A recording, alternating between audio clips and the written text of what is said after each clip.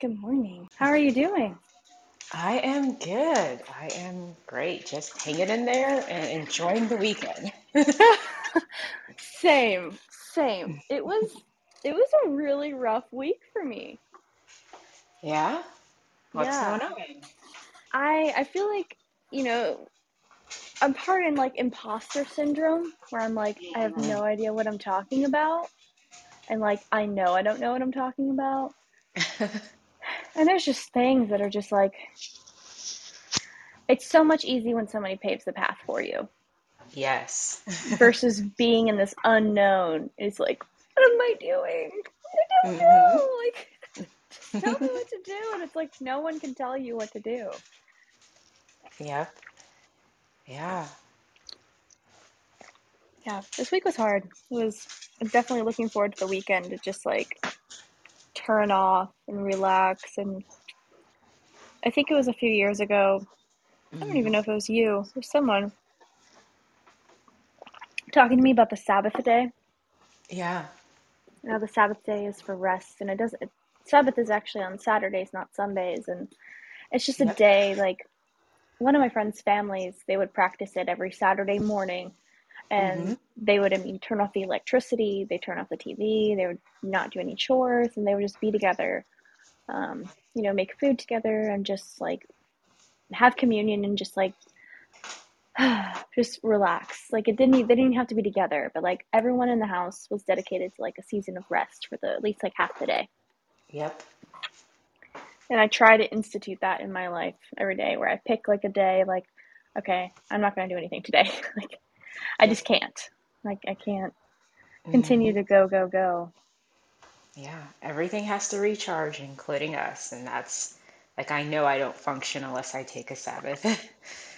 Right. When do you take your Sabbath?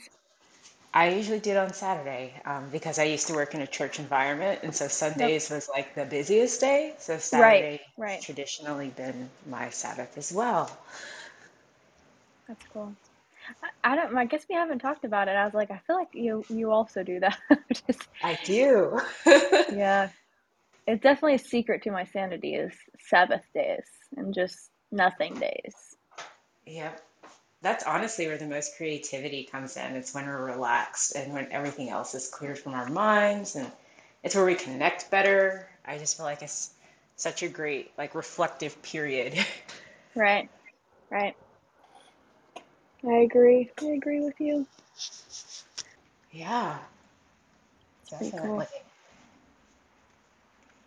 Well, Well, anything else you want to share? Or you want to go ahead? Or you want me to go ahead? What you want to do?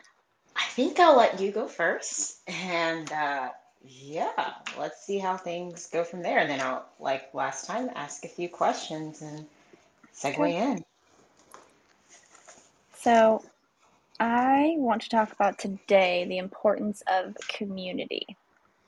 And this week was really hard. It's not easy being alone. It's not easy not conveniently being surrounded by people.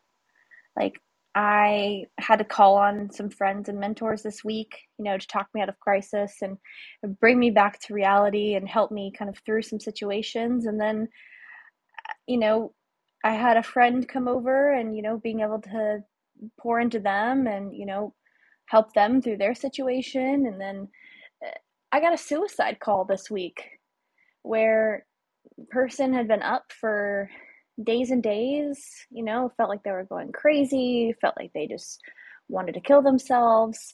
And, you know, being able to be there for them and being able to be that support person, it's a very, like, it's still very heavy. It still weighs in my heart of being there for somebody during such a important time in their life.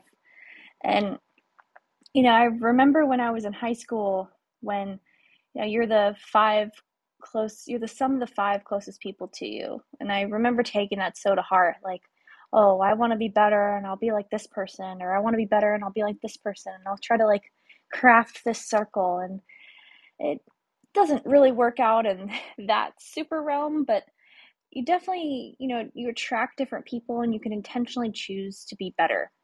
And so when I think about my community, and it's something that I've created and I've cultivated over the past few years. I remember thinking to myself, like, God, like, what is it that you're calling me to be in my community? And I've always felt different. Like, I've always felt like I didn't fit in. I've always felt like the oddball out. And part of that is to do with autism. And part of it is just to do with my personality and just who I was called to be in life, because I was created to do something different and I was meant for not the normal path. And so I began to call out people in my life that I felt also felt that they were different. They felt that they were not the same. And I just remember I started off being like, well, you're just a different breed of human being. And I would, I'd sit my friend down and I would say, maybe we don't have the greatest relationship right now, but you were called to greater things and you're a different breed of human being. And I want to be part of your journey and I want to be there with you. And, even like LM, like we've met each other in person 2 times in our entire lives. And yet we've maintained a pretty great relationship over what, 8 years now? Yeah, yeah, like 5 or 6. Yeah, it's been I'm a like, while. I'm like, I was in college and I've been out of college for quite a few years. So Yeah.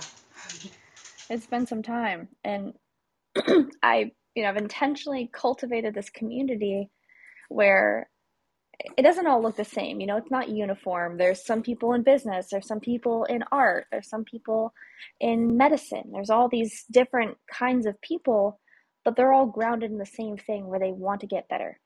And that's kind of the niche of my community is everybody's intentionally trying to improve and trying to grow in their lives. And I get so kind of caught in the bubble of my community that the world is just like this. The world wants to grow, the world wants to get better. And then I find myself, standing in the grocery store line or going to a concert or at the hospital or even through a drive through.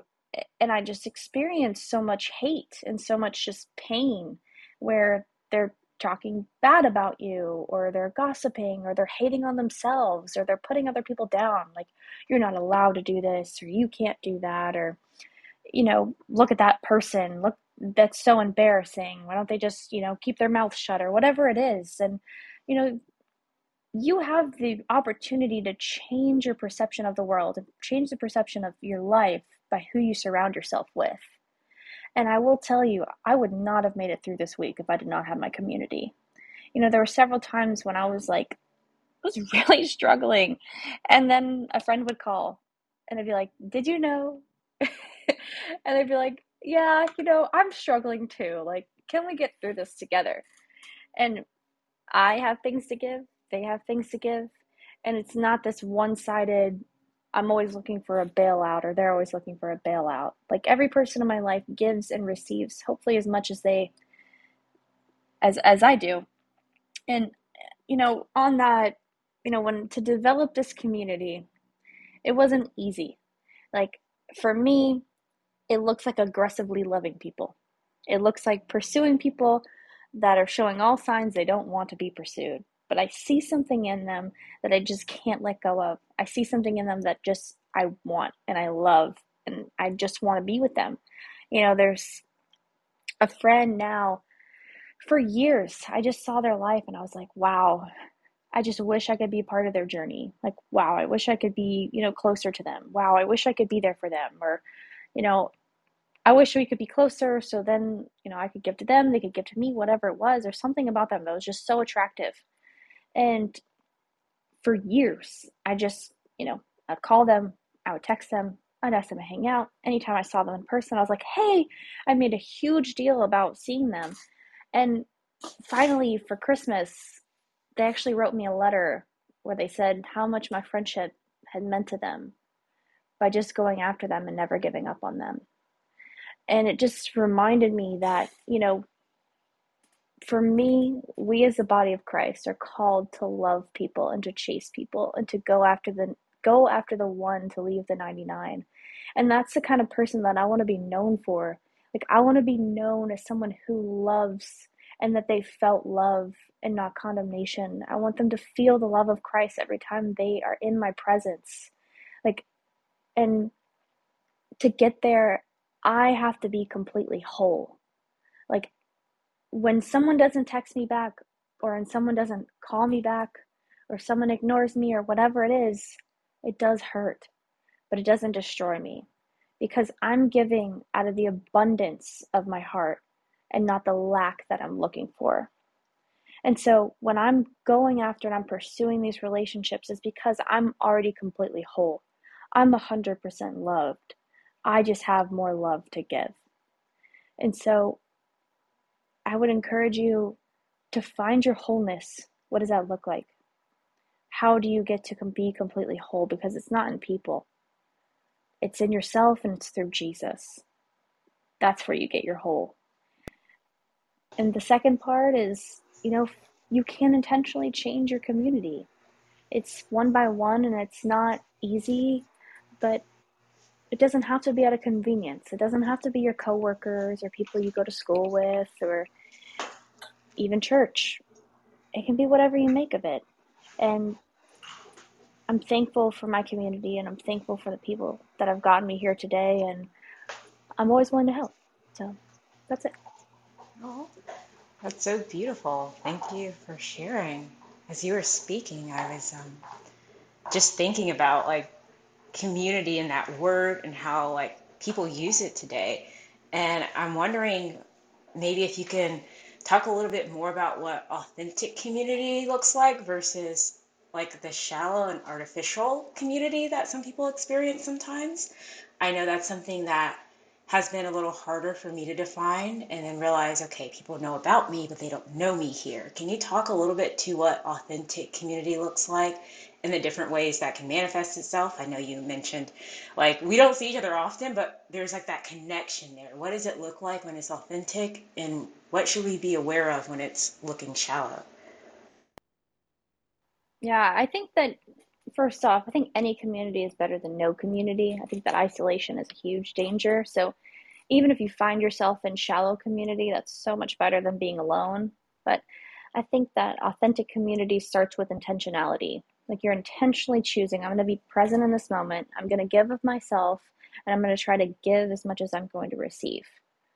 And being vulnerable, you know, Brene Brown, like I am never going to lose that of the power of vulnerability and the power of being present in a moment and knowing that you're safe in that moment. I think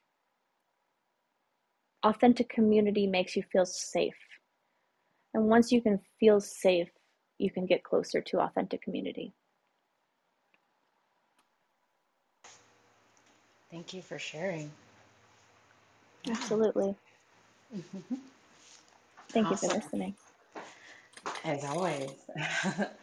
I love how our topics always tend to complement each other. I'll probably say that almost every time.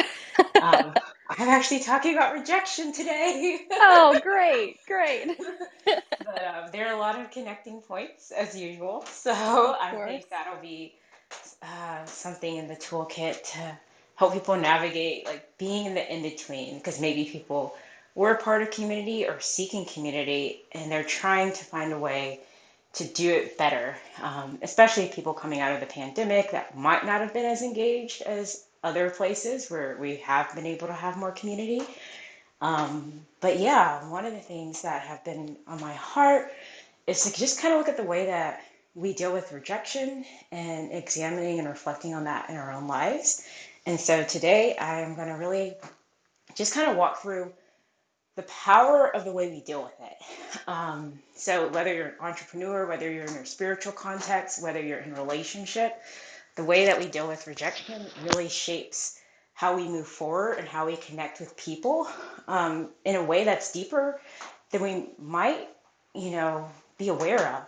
And so the three facets of rejection that I want to talk about are actual rejection. Like I applied to this and I got denied. I have the evidence of denial right here.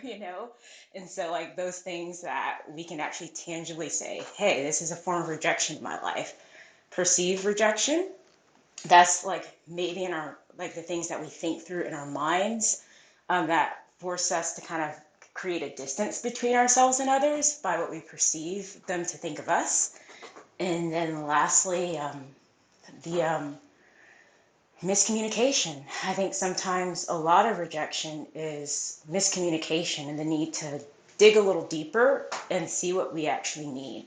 It's like, did you hear what I say or did you hear what you thought I said?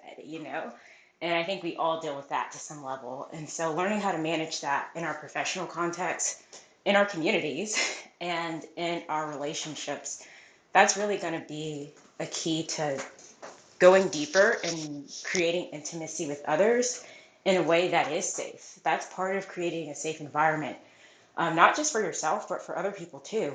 And so the way we deal with that allows us to have, um, allows us to have a space of dialogue. And so just kind of going into that first one, like when it's just all out rejection, maybe that date didn't text you back, or like you got those denial letters from the institutions you applied for.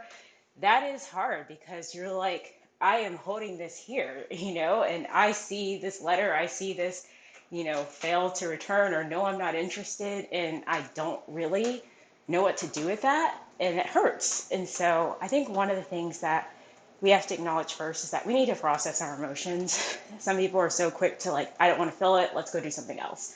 But that always comes back to bite. And that is something I learned in my own life, is that whenever another rejection moment comes, I react to it more strongly if I hadn't dealt with the previous. And so I'll kind of walk you through this story of how God has really showed me how to deal with that in a recent situation. And so I have been in transition in my community life and where I've been spending my time. And so in one of those interactions with a friend, we were walking through ways that we see things differently because of, the way, the communities that we're in. And as I was sharing with my friend this, like, new path, this way that I was thinking about something, I just really felt this strong disappointment that it wasn't the way that they did it. And then there's like, that verbal exchange there of, okay, like this is, why not this? And that's the moment when I felt the pain. I was like, oh, like they don't like the way that I'm choosing to do this, or this isn't the path that they think is right for me. And that was like a point where I'm like, oh, wow, this really isn't easy to grapple with. But it was in that moment to take a step back and to take some time to reflect that the Lord kind of went with me through this. He's like, can you take me into that conversation? And, whether you like believe in Jesus or whether you're like curious about that, maybe it's someone that you look admire and like it's a mentor that you're imagining to go back into that conversation with you. For me, it was Jesus. And we went back into that conversation together. And he was referee. He's like, at what point did this go wrong? And then I'm like, when he said this, and then he's like, stop here. And he's like, why do you think this person said this? Why do you think that? And then, long story short, what he did was cultivate in me the ability to accept someone else's disappointment, but not necessarily embody that for myself. It was like, okay, I know you're here with me. I suddenly have the confidence and humility to be in this moment, but I also have the freedom to allow this person to express an area of disappointment without my own getting meddled in that. And that was new for me. I was like, that's a whole nother way to really deal with um, those disagreements. And I'm like, wow, this isn't necessarily, something that has to be a pain point. This can be something that's a growth point for me. And so that was just like one of the areas in which, that actual disagreement, that actual dissonance, that rejection of, maybe something that you're doing in a certain way that someone disagrees with is there, but you can live past that. And then the second part is that perceived. So that might be when we're like thinking about things, but we don't necessarily have the evidence. Like that person looked at me a certain way, they must not like me. But you don't know that. That person might have been looking at the person past you. I've had a lot of those situations, happen. It doesn't mean that it isn't real sometimes when we perceive things, but it just means that we have to be really careful about the narratives we create without evidence. And so one of the practices I have is to always give people the benefit of the doubt. Like if I'm having a crabby day and I didn't say hello to someone, it's probably because I generally didn't see them or I was thinking about a thousand things and I don't want that person to really, give me the benefit of the doubt. And so I always tell people to give people the benefit of the doubt. And if it really does continue to, really bother you, maybe reach out and ask for clarification. Hey, the other day you just seemed very distant. Can we talk a little bit more? Or, is there something wrong? I think always following up with communication is better than deepening the story in your head about what could be happening. I think that brings us out of ourselves and back into that presence, as Christina was talking about, with the people that are investing in us. And then lastly, miscommunication. This one is so big. I was actually reading a book on mindsets. I forget the name of it, but it talks about the way that sometimes it's things get lost in translation, and what we're hearing is not necessarily, or the weight of what we're hearing is not necessarily perceived correctly or communicated well. And so one of the examples that she used in that book was, you know, her going on this date with her now husband. But when they were like hanging out, they were like sitting next to each other and they were like talking, and he pauses. There's this long pause, and he's like, I think I need space. And then she freaks out because she's like, oh my goodness, everything's been going well. Like, why would he say this? And then he kind of like reads her face. And he's like, no, I mean, like, actually, can you scoot over? And I was like, that was so funny because I was like, how often do we do that? Like, our communication isn't clear and we're taking away something from a conversation. That's not quite right. And so I think that time and the patience that it takes to really navigate, okay, what is the problem here and what is not the problem here? What's something I'm projecting onto a situation and what's something that is actually present and actual that I can acknowledge in a way that's helpful. And so I think establishing strong communication, and it's going to look different with different people. I will say it's a weak spot for me. I am more introverted and very quiet.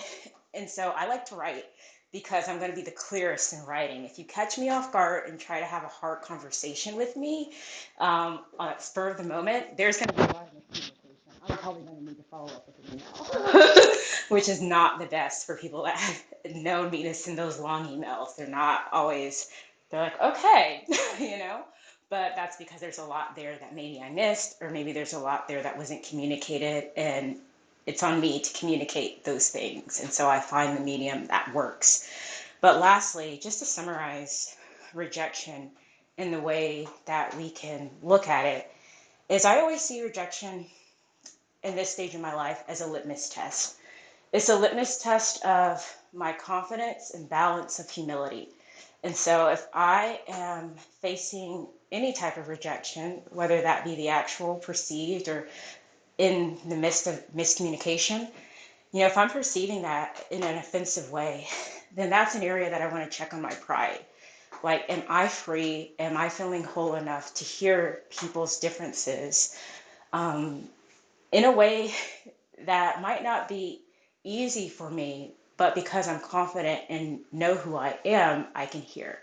And so that's like, honestly, a way that's really like reshaped that for me. Rejection is something that we all will have to deal with, but now it's more so, okay, this is the test that's coming. Like, how humble am I in this area? How confident am I in this area? And I love what Christina said about community. Who do I need to surround myself around to filter this through? And so what I do is take those hard moments of rejection, of conversations, I take that to a trusted person and I filter that through them. It's like, okay, what part of this is really me? What part of this do you know? And do I really need to focus on? And what parts do I not? And then in having that person really walk through that with me, I still feel loved, I feel affirmed, but I feel held accountable. And that is all of the difference in how you grow as a person. And so I just want you to know, yes, rejection hurts, but it doesn't have to be a tool to keep us back. It can sharpen us and help us to see reflectively where we're standing in terms of our confidence and humility. And yeah, we're always going to want to filter that through trusted sources. And so, thank you. That's awesome. I love that you said you're like, perceived rejection, like bringing clarity and communication to versus what we think that something was. Like, how do we do that? Like, how do you actually do that? Sure. Well, I asked myself a core question. I look for my investigative mindset. I look for the evidence. I'm like, what did this person specifically do or say that was direct, direct action of it? And so if I can't find that, if it's like, oh, they did this, but it takes me reading into that, then I'm like, okay, let's step back. And that's a moment for clarity. Like, this may have happened, but it might not have happened for the reason. Like, if I said something and someone didn't respond back, like in a verbal conversation, I'm like, did they not hear me? Did I say it too low? Like, are they like, what's going on here? And so, honestly, just be like, I said something and you didn't respond, or you talked over me. And what was that about? And then this person's like, oh, I didn't realize this. And it might be like I had this conversation with a previous roommate. They're like, oh, like that's in our family, this is just the way we communicate. We talk over each other. The loudest person gets heard. That's not like rude. That's just like the way we communicate. And I was like, oh, I thought that y'all were just being rude all the time. Dang. And so it's like, no, that was normal. That's like how we get hurt. That's what I've been taught, like how you get hurt. And I'm like, oh, well, I understand differently now from your perspective. For me, like for me to have a space in a conversation, I think I've mentioned this last time, a Right. pause. I need like Hmm. some facilitation and like an invitation in, because then I'm like, am I in the way? Like I'm perceiving I'm in the way then if I'm, exerting myself. And so that was like just where there was a cultural barrier and there wasn't anything, it was perceived, you know? And so, Right. clarification through asking. And then lastly, like what you can do if you don't have that ability to talk right away is always assume the best. Like there is something legitimate. I know this person has done X, Y, and Z that shows that they support me. So I'm gonna we'll figure that out in a second, but they have evidence of actually like being there for me. So look for the evidence of support more so than the evidence like that there's something wrong. Right. What do you say to someone who doesn't like conflict? Because everything you're saying is just so conflict driven. Like you're like Yeah. say something to them or do something or think Yeah. about it. Like what do you do if you don't like conflict? Well, conflict is, I'm one of those people, conflict is so healthy in terms of like, how do I say, it? Even the word confrontation, I think has a negative connotation, but it just means to confront something, you know? And conflict just means, that something isn't fitting. And so you're working to find a mediation. And so if there's not a mediation, you're working to come to an understanding. And so I think that's a place of advocacy. I find conflict to be a place of advocacy, but also a place of respect. I know that sounds really weird, but I'll give you an example.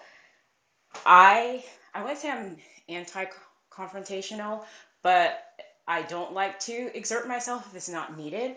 But I realize that some of my relationships are suffering because people didn't know what to do, you know?